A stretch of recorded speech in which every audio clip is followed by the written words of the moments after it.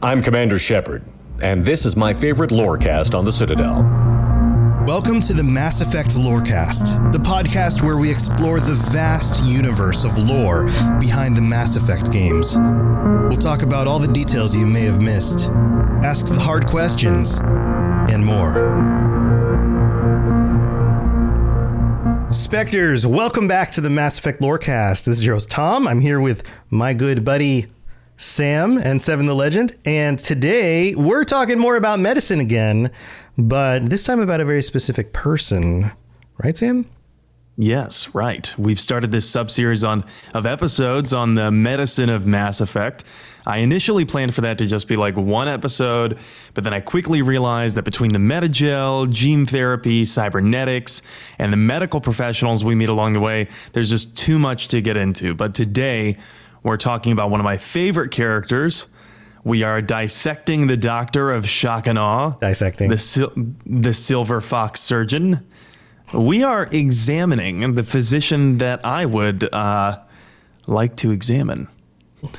Do you want to explain? You want to go into a little more detail about that? Why is that, Sam?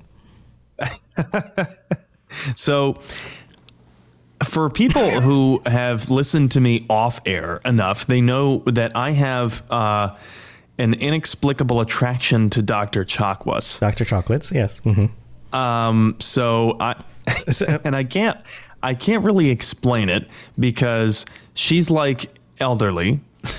Yeah, she's kind of. I think she's supposed to be anyway. Yeah, I mean, she's got the graying hair, and but there's like something about her that is like very magnetic, and it's her personality. That's why you love her so much. Yes, it wouldn't matter what she looked like. You just like her personality, and so that's definitely right. So like, if she was like a slobbering beast of a woman.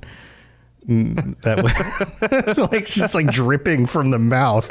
Like, this is the personality. Okay, there might be a limit. Oh, okay. All right. There might be a limit. I don't think love is truly blind. But you know, it's the personality, but maybe it's the accent, maybe it's her silver hair, her piercing green eyes, or her gentle voice. It's all very confusing for me. It's the whole package.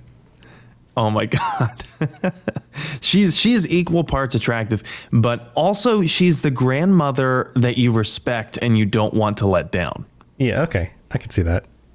Right. So really it is her personality. And I do think that she should be romanceable for the character, but that's not possible. That being said, when we first meet her on the Normandy's CIC right in the beginning of Mass Effect 1, she is highly professional. She's intelligent, but she's also like a little bit no nonsense.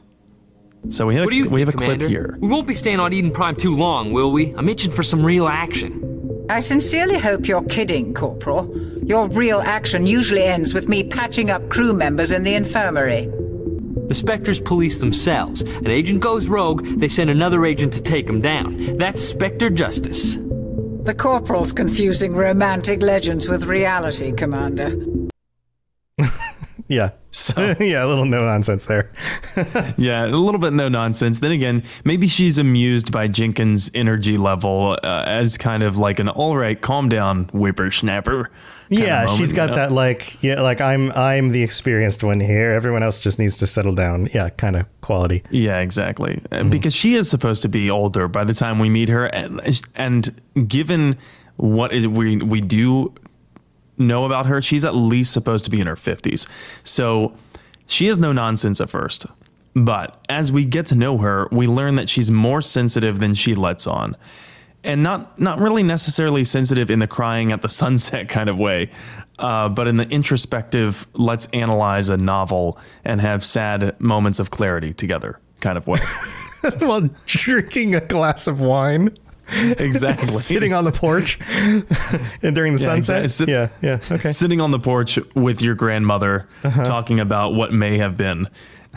Yeah. There was a time when I really had a thing for that boy. Oh boy, Grandma. Okay, here we go again. Yeah. So she even admits that she joined the Alliance probably out of a romanticized idea of what that service would entail. And I think that there's still a little bit of that romantic within her. Okay, that's a good point. So here, let's get into it. So how did she start in the Alliance? So just to give people, set expectations, we don't know a lot. She is indeed a minor character. So don't expect a level of background lore that you would get with someone like Anderson, who is a background he is a minor character, but he's kind of a major person of importance. He's more often featured as you play through the game. Yes. Right. You come, in fact, almost there's lots of ends of missions where you go and you hear from Anderson or whatever, but that doesn't happen with Chakwas. Right. So I'm not sure how much we can get into concrete lore wise, but I will try to explain as much as we know. And so she is one of the only Normandy characters to not appear in any external media at all. That's a bummer. I found that surprising. That's a bummer. I think we should petition them for like a Dr. Chakwas origin story. I was thinking like contemplates the nature of reality and drinks a Chianti. Oh God. No, let's just call it an ASMR book. Also, the Chakwas monologues. Yeah, it's an ASMR audiobook that helps you get to sleep at night, but also makes you like deeply disturbed about the nature of the universe. If Carolyn Seymour wanted to voice an ASMR monologue series, I wouldn't be opposed to it. Just for the record. But and why is that? Why is that, Sam?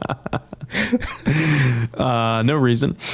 At any rate, she's not in any of the comics, any of the novels or anything like that. So she's only in Mass Effect 1, 2, and 3, which feels like a wasted opportunity, but whatever. I'm biased. So as you can probably guess, she attended medical school, although we never learn what her specialty in medical training was. I'd venture to guess it's surgery because, her name is literally Hacksaw. Rewritten. Oh, that's interesting. Yeah, the rearranging the letters. Yeah, it's an anagram of Hacksaw. Yeah, and that's not a coincidence either, according to Drew Karpyshyn, who was the lead writer on Mass Effect. It's also an anagram of Washcack. I don't know what it. I don't know what a Washcack is, but it sounds kind of dirty. It sounds like. Did you ever watch Galaxy Quest? No, I didn't. This is one series I didn't watch. Right. No. Well, for everyone who does know, Gorignac is the reference that came up to mind. But in a tweet Drew Karpyshyn sent out about 2 years after Mass Effect 3 released, he said the team made the anagram of Hacksaw because they actually wanted to conjure a feeling of an old-timey sawbones field surgeon. Well, okay, so but we get into her like no-nonsense personality in the first game, and that kind of tracks a little bit more. Yes. Yeah, and I feel like maybe the direction changed after the first few lines that she read, and then maybe they realized, you know what? Let's lean in the second and third games into something a little bit different. Sometimes, or maybe that was the thing from the get-go, and I don't know. Maybe. Sometimes they start out a character in a certain place so that they can have a character arc, even if it's a minor character. So in the situation like this, where it's somebody you don't interact with all the time, like one of your companions, there are still those moments throughout the series where as things change and develop, the character starts to soften up to you, or you become more familiar with them. So it creates a trajectory for character development. So maybe that was inserted from the beginning. Maybe it was something they added as they decided they wanted to keep her coming back in the extra games. I don't know. That would make sense, even given what she tells us throughout Mass Effect 1, because the foundation is there for an arc. And we do get one. We'll get into that. But after medical school, she joins the Alliance. And since she has a medical degree, I highly doubt that she needs to go through the typical boot camp.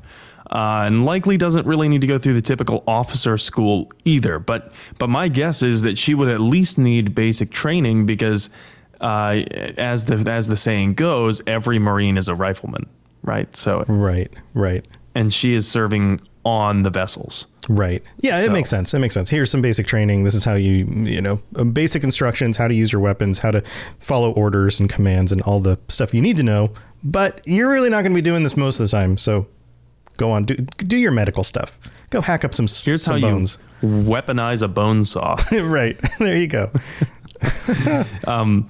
So she must have also received at least some level of medical training on alien biology and physiology, because she is able to treat non-human crew members on the Normandy. That's a solid point, too. Yeah, I wonder if that's something that is inherently part of Alliance military medical training.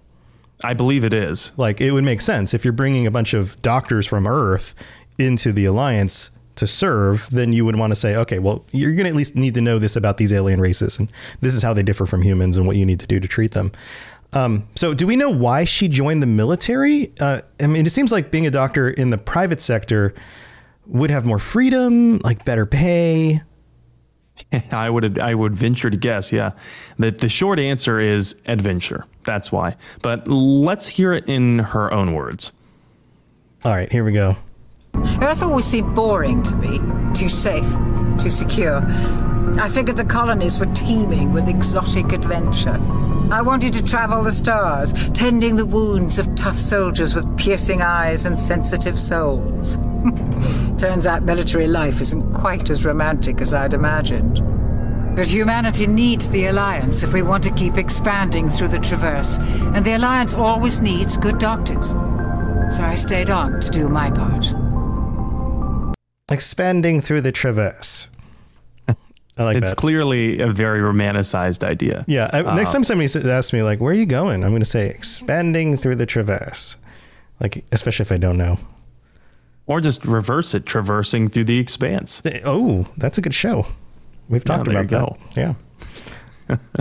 That's it. So definitely a romanticized idea that she had to begin with. That's why she went in tending the wounded. How did she say that? Wounded soldiers with piercing eyes. Mm-hmm. But she doesn't sound regretful about her service, at least initially, right? She sounds more like she's been jaded by the realities of military service, which we can get into later. But that's just how it sounds in that clip. Yeah. And if you remember when we talked about Anderson, he also had a somewhat romanticized view of space exploration. I believe he said something along the lines of, let's go see what we can find.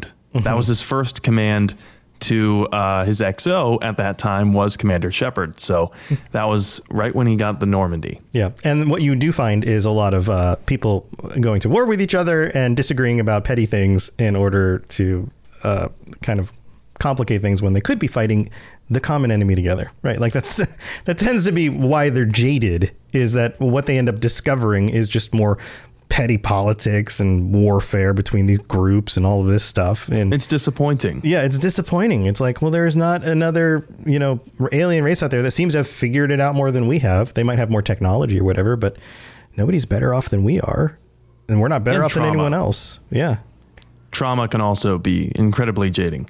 Yeah. But given the two of them, Chakwas and Anderson had previously worked together on some missions, I'm sure that's how they got along well. They probably both had this romanticized idea of space travel and Alliance service, and we're both progressively getting jaded together. I wonder if they were doing other things together. I would wonder. I wouldn't be surprised, maybe. I mean, I bet there's some fan art out there somewhere. If their understanding of each other, platonic or not, mm-hmm. is what led Anderson to request her on his ship when he took over the Normandy. Mm-hmm. Maybe because at that point, Anderson would have already been separated from his wife. Could be a thing. We're putting things out into the internet that are going to take root and blossom. Oh yeah, definitely. In 6 months, we're going to see all this like fan art pop up, and we're going to be like, some we do that? Chakwas Anderson romance advocates are going to point to our episode and say, "See, right, this is the evidence." There's going to be a Reddit post next week that's going to be like, "Hey, do you guys think Chakwas and Anderson ever had a thing together?" Yeah, actually, let's talk about that for a second. Tom and I are well aware of the fact that when there's a Reddit post that verbatim brings up one of our episodes the day after we post the episode, we know what happened. We know where you got the idea from, guys. It's cool. If you'd like to call out the show and drop a link, that would be cool, too, if you want. It's fine. You can get as many internet points as you want from using our ideas. That's awesome. We appreciate that's cool. Like, to keep talking about this stuff. That's why we're here. Like, let's talk about this stuff. It's awesome. But yeah, we know. We're on the Reddits. We notice this stuff. Yeah, we consume a lot more Mass Effect content than we interact with, than you guys know. So, but that's besides the point. Yeah, just a link. That would be cool. I mean, you don't have to give us full credit for any idea that you have. But the thing about Reddit is, as soon as somebody posts and says, like, hey, they just talked about this on the most recent Mass Effect Lorecast, what do you guys think? Immediately, everyone's going to be like, oh, you're from the show. You're trying to promote your own show. Down thumb. And then it just goes to hell. Yeah. Right. Yeah. Like, so they can't really do that anyway. So I don't blame them. But it's just kind of funny. It's just one of those things that happens like at least once a month. And we're just like, oh, wait, that's a coincidence. It's happened like twice in the past 2 weeks. Yeah. but yeah, we see it happen, but that's fine. About Chakwas, she has, I brought up trauma. I said trauma could be one of the things that jades people. And there's a reason for that I brought it up, because she has lived through some serious events, some seriously traumatic events, while also serving in the Alliance. And we can get to those after the mid-break. All right, let's take a quick break. We're going to go thank our patrons, and don't go anywhere because we've got a lot more to talk about. All right, so everybody knows how VPN services and ExpressVPN can protect your privacy and security online, right? But did you know that there are some secret hidden benefits to using ExpressVPN, like unlocking movies and shows that are only available in other countries? So if you're like me, you probably enjoy watching shows on Netflix, for example. Well, with ExpressVPN, you can unlock the UK version of The Office, or Parasite from South Korean Netflix. Over 100 different countries. All you have to do is change your location and refresh Netflix or whatever, Hulu, BBC iPlayer, YouTube, you name it. In fact, when I set it up for myself, I was surprised at how easy it was. It just installs and then loads up and works. And it works on more than just PCs, phones, media consoles, smart TVs, and so much more. So if you want to access hundreds of new shows, use my link right now, expressvpn.com/Mass Effect, and you can get an extra 3 months of ExpressVPN for free. That's expressvpn.com/Mass Effect. expressvpn.com/Mass Effect to learn more. Message coming in. Patching it through. I am sovereign, and this station is mine. I like the sound of that. All right, here we are in the middle of the show. This is where we get to thank our patrons for being so awesome and welcome our new patrons to the Patreon. We have some new ones this week. We have this one, the Friendly French Canadian, wonderful name. Welcome aboard. And Chris G, welcome as well. So 2 new patrons this week. That brings us up to 68 current patrons. Thank you to every single one of you guys. We really do appreciate it. We couldn't keep this show going without your support, so we genuinely appreciate it.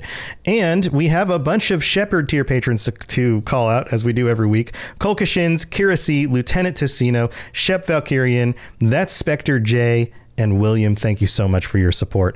Also, we've got a new review, Sam. Check this out. This one is from Paulo Esca in the United States, who writes, "Tell me another story about the Shepherd." I like that. They say, "I feel like I'm late to the party, but I don't care. Don't worry, you're never too late to the party. We're still doing it, so it's cool. You showed up just in time. I love this podcast. I can't believe how much I missed on the millions of times I replay the trilogy, but then again, I don't have all the DLCs.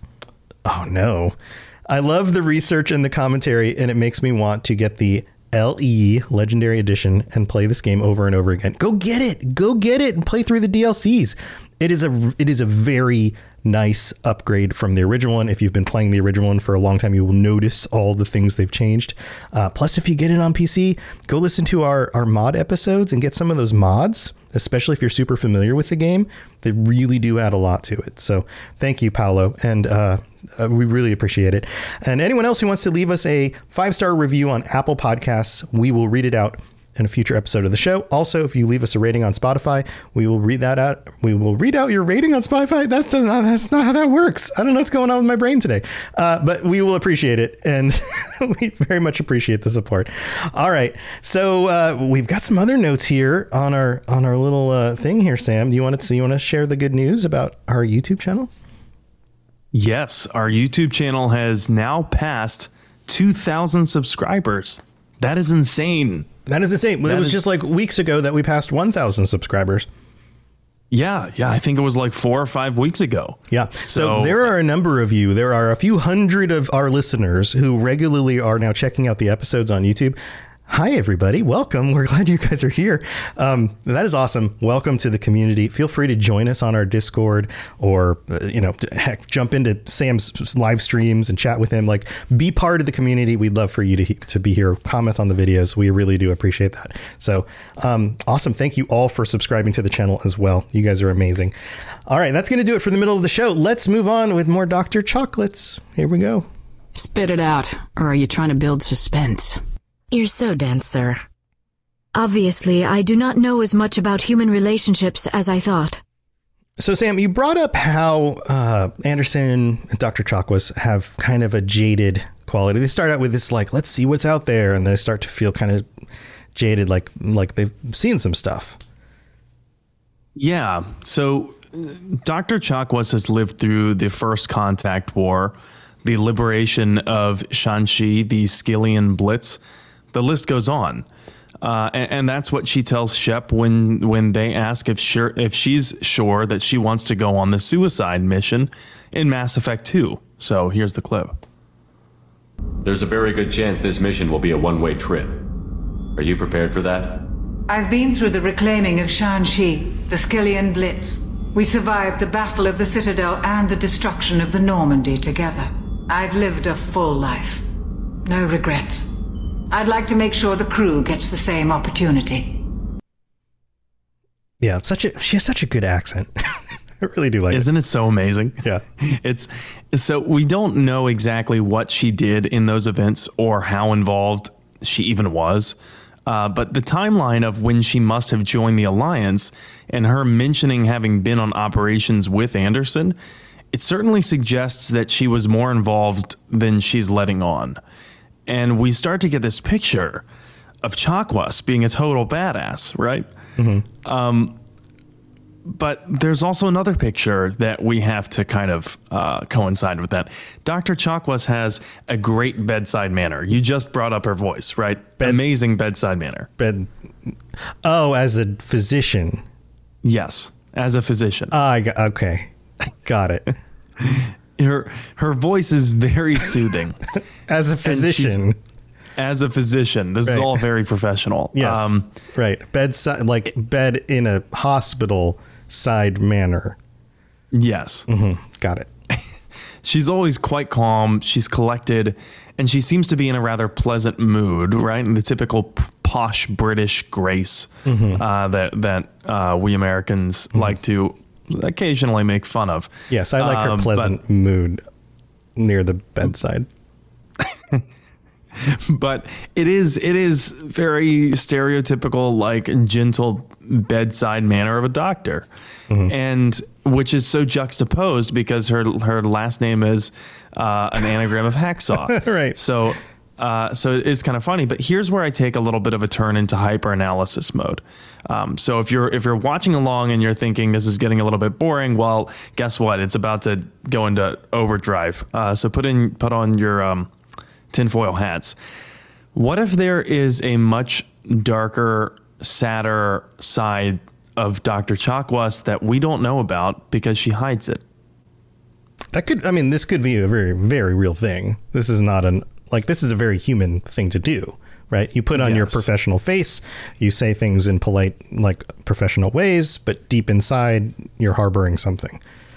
I feel like most of us have been through that in some place, in some way.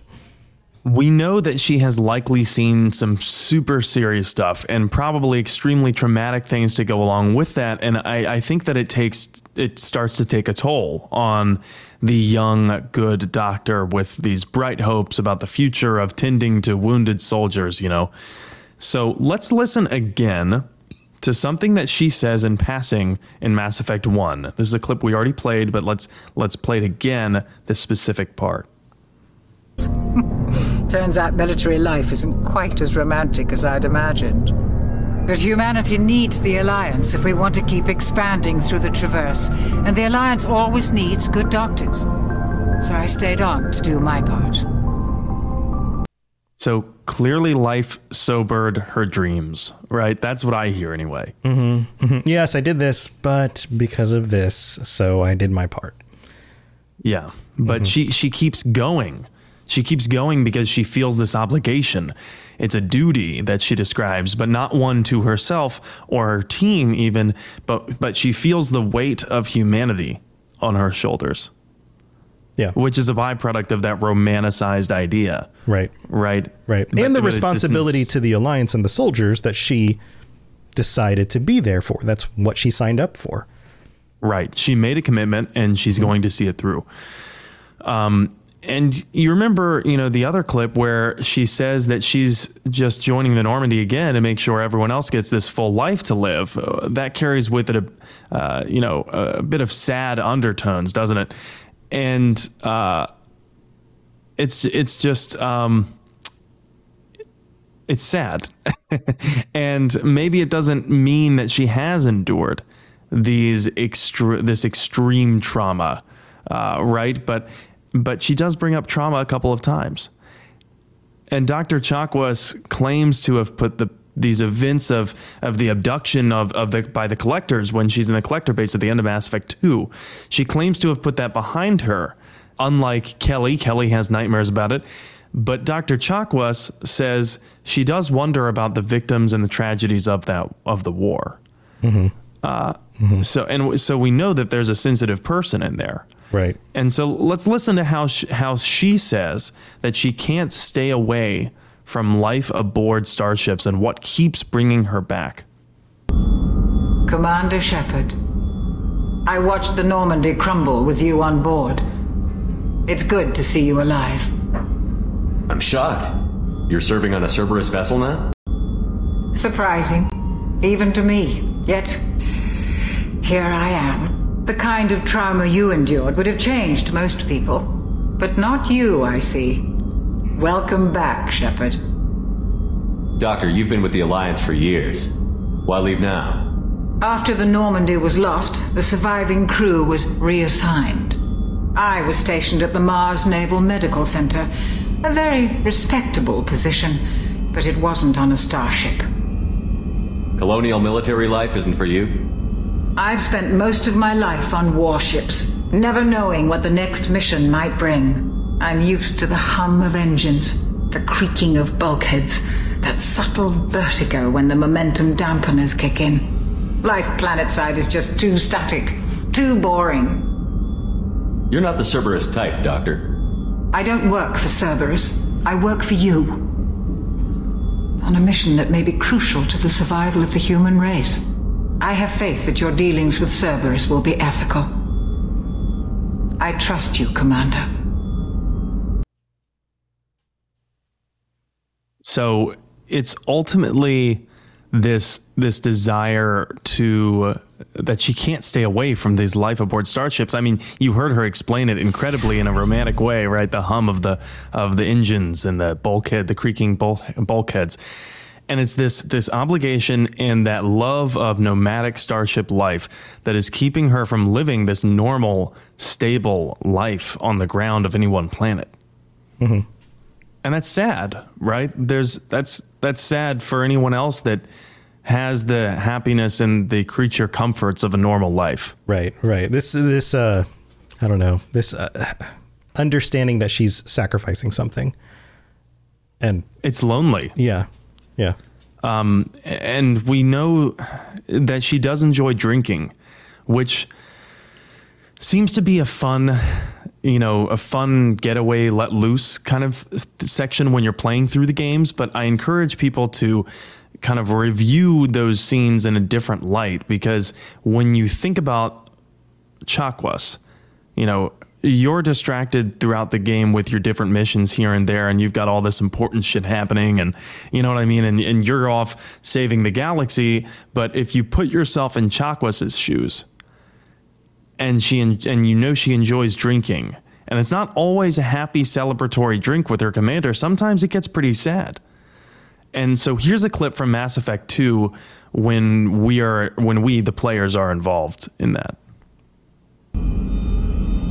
I thought Alenko's biotic display might have broken Jenkins' back, but Jenkins pops up and yells, "That was awesome!" Oh, Jenkins.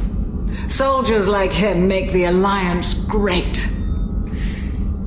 Cerberus lacks the same enthusiasm. With your service record, you could have gotten a tour of duty on any Alliance ship. Why'd you really leave? Maybe it's less about leaving and more about staying. As a military doctor, I mostly treat people who are in bad shape. Often they die. And if I can help them, they move on. Either way, they leave. Don't you have any friends or family?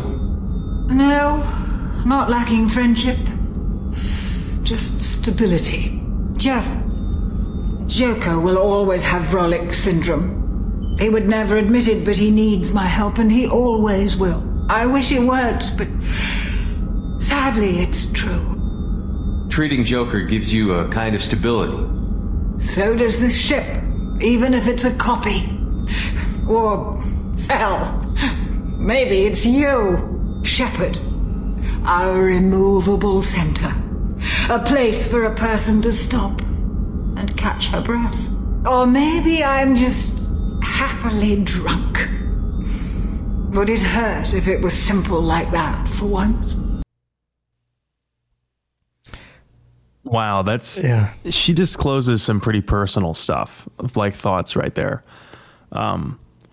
What was your, first thought when you heard that clip? Well, there's a being tied to your job, and that's the place you take comfort because you've sacrificed all the personal things that you could have had for the career choice, right? And so you're finding those connections and comforts in your career choice, while at the same time, those things are extremely taxing on you because of the kind of career you chose, having to help soldiers who are constantly dying or becoming injured in terrible ways.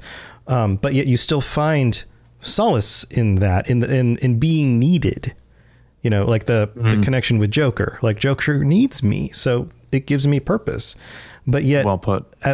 But for every Joker who's surviving still and still there to, drive her on, there's dozens of other soldiers who didn't make it. And that starts to wear on you. That's my interpretation, I guess, in a nutshell. Well, I mean, you're right. She says, as a military doctor, the people I help, they die or they move on. And either way, they leave. Right. And like the weight with which she says that, first of all, amazing voice acting. Second of all, you can hear the pain in her voice. And she's and just a little bit of precipice. drunkenness, a little bit of I've had too many drinks, and so I'm oversharing a little bit. Yes. And that is why I brought up the sad moments of clarity earlier with the glass of wine on the porch with Grandma. She's just on the precipice of telling us that she has virtually no loved ones in her life when she interrupts herself to talk about how Jeff needs her. And Jeff needs her. Well, and she needs Shepard, which she jokes about. Or maybe I'm just happily drunk. Would it hurt if it were so simple like that for once? Right. Wow. Right. Yeah. No, she's clearly somebody who sees the complexity in the things, and she's an educated person. She's a medical professional. She's somebody who understands complexity. Like you cannot be a doctor and not understand nuance and complexity, right? There's never a simple solution to something. There's never one way to view a thing.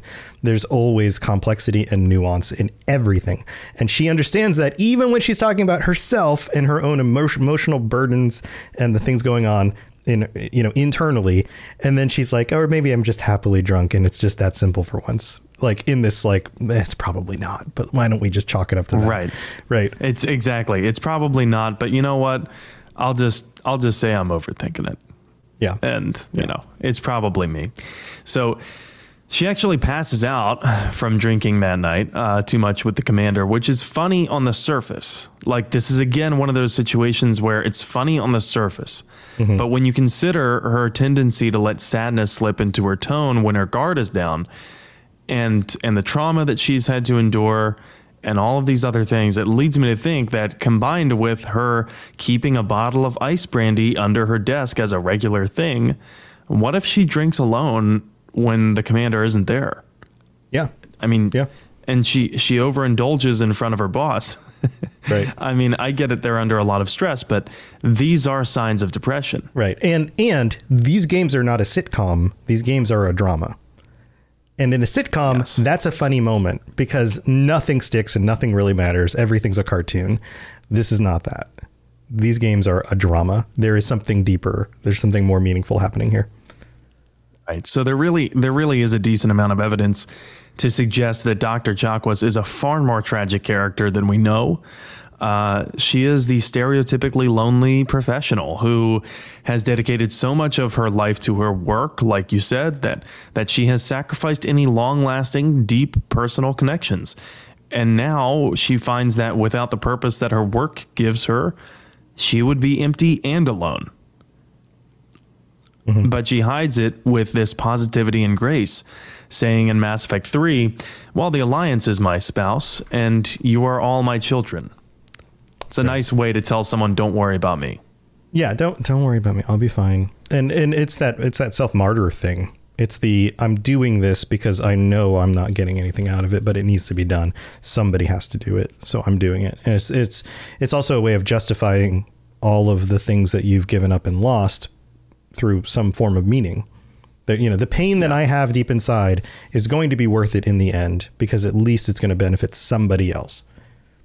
And what's even more heartbreaking is that while she's putting on this facade for Shepard to stay strong for Shepard, she eventually emotionally succumbs and kind of lets it out when she's talking to her confidant, Engineer Adams. And she admits to Adams, "I lied about my feelings to put on a brave face." And so, you know, you think of all that and you hear that one time that she finally admits to Adams that she has been just lying about her feelings and putting on a brave face. And this person that you very much respect and that respects you and has seemingly been needless for attention, completely selfless. So you consider these moments of drinking the ice brandy with her, which are really the only bonding moments that Shepard has with her. And you think of those moments and the fact that she doesn't have anyone that loves her, really. She doesn't have any family or friends. And so those moments with the ice brandy are sadly some of the best companionship that she might have. Right. The few moments where she's able to actually open up to other people. Yeah, exactly. And that's like 3 times, right? Yeah. Throughout the entire series. Yeah. So, and she's been in the Alliance for decades, but I digress. We don't know much of her time in the Alliance, you know, besides that she has been in for what has to be at least 20 years, has served with Anderson before, has attained enough commendations to serve on any vessel that she wants. And she's also reached the rank of Major. Yeah. So you could call her Major Hacksaw. Major Hacksaw. A major, for those who don't know, a major in the military is not a low rank. No, that's nothing to sneeze at. Yeah. Quite a high rank. Right. You have to do some serious work for a long time to reach that rank. Yes. So it would command a lot of respect when she walks in the room. But as I understand it, military doctors don't usually go by their rank. They just go by doctor. So this reputation that Chakwas holds, it may be how she avoided being tried in connection with Shepard's supposed war crimes by the beginning of Mass Effect 3, because technically in Mass Effect 2, she was never on contract with Cerberus. She tells us this. It's hard to believe, but she says that she did receive a proper leave of absence from the Alliance before going and working with Shepard in Mass Effect 2. So maybe, and I was thinking about this, if she received the proper leave of absence and she says that she was never on contract with Cerberus, then that means that she never accepted money from Cerberus while aboard the Normandy during Mass Effect 2, which would also mean, in other words, that she went to go work for Shepard for free. Right. Side note, if she was a major in the military, then she was making a pretty solid amount of pay at that point. So she may have had the financial stability to go do something like that.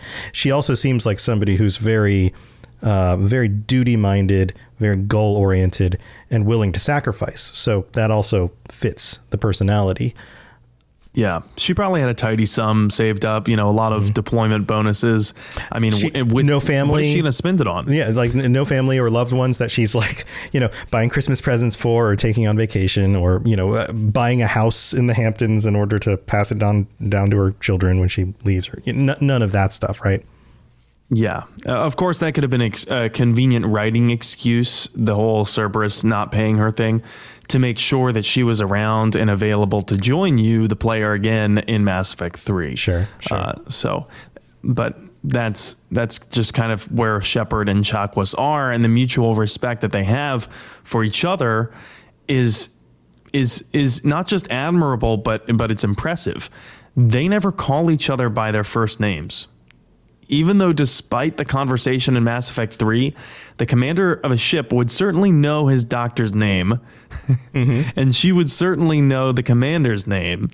So, in fact, she and Shepard are some of the only characters in the entire trilogy that are exclusively addressed by their title and last name. Yeah. So what is her first name?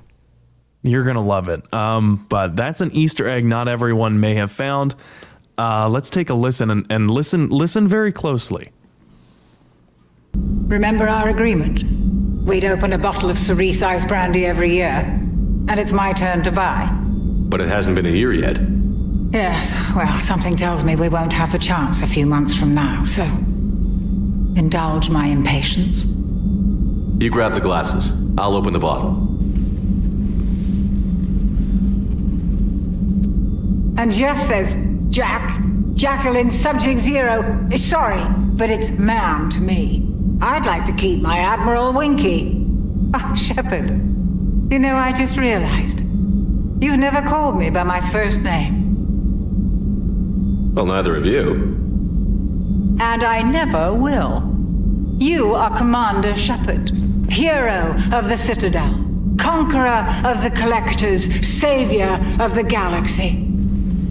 Using your first name just disrespects everyone you're fighting for, alive or gone. That makes no sense. Consider it a lady's prerogative, then. Come, let's have a toast. To a woman I'm proud to call my friend. I'm lucky to have you with me, Karen. And to you, dear friend. It is my great honor to share this journey with you, Commander Shepard, and good fortune to us all. So we just got confirmation there that his actual first name is Commander. Yes. That was the male shepherd. Commander. So because that was the male shepherd. But that shepherd, their first name is Commander. Commander Shepard. Commander Shepard. We joked about this at one point on an episode a long time ago. Confirmation. But we also got confirmation that she is a Karen. She's a Karen. I know, right? That's so funny. Yeah. So Dr. Chakwas is a Karen, for those of you who didn't know. And I figured I'd save that little detail for last here. You can, but Karen aside, you can tell they respect each other in their conversations. You know, I got to give it up to the way that one writer, Jennifer Culp, put it in an article for an online publication called The Mary Sue. And it was well explained. Here's what Jennifer Culp writes. The esteem in which Chakwas holds Shepard is, in my opinion, one of the highest honors the savior of the galaxy manages to earn over the course of the trilogy. Nice. Because that is the quiet confidence and the respect that Dr. Chakwas commands, or at least should command, because apparently she is highly decorated. She has been in the Alliance for some serious events, the Skillian Blitz, the liberation of Shanxi. I mean, hell, she survived being abducted by the Collectors. She survived being attacked by the Collectors twice, and her ship being scuttled once. Yeah. So she has survived a lot, and she is a walking badass. Yeah. Even though she handles it with such grace. Yeah. Well said. That's a good way to wrap this up. I hope you guys enjoyed this look at Dr. Chakwas. This has been enlightening to me as well. And I'm sure that every time I know Sam's in charge of the research. I'm sure every time you do the research, you're enlightened by some of the things that you discover. So it's always fun. That's true. Yeah. Yeah. So, all right. So where are we going next week? So up next week, we are talking about Dr. Michelle, a different doctor, and we're also talking about diseases in Mass Effect. So cool. Okay.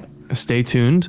We'll be having a very nasty, infectious, disease-ridden episode, and also talking about a doctor. Exciting. All right. Well, we're into the medical stuff. I'm glad we waited till COVID has begun winding down to be handling all this medical stuff, right? Yes. It's a little bit less touchy than it used to be. All right, cool. Well, anything else going on you want to share before we wrap it up? Yes, of course. So I am streaming my first female rider playthrough of Mass Effect Andromeda. That is on Thursdays. On Saturdays, I am doing my first neutral Shepard playthrough. I've never decided to do a neutral Shepard. And I'm wondering how I'm going to manage this when in later games after Mass Effect 1, they really force you to go Paragon or Renegade route. Just avoiding the button presses when it flashes a thing on the screen is just like, ugh. There's a part of me that's like, I have to hit, I gotta hit the trigger. Right. I feel like I miss it if I don't hit it, even if I choose not to hit it. Yeah. Right. And so that's going to be my struggle, because I'm going to willfully miss every interrupt and just see how bad my story becomes. It's going to be awful. Driving this train into the wall.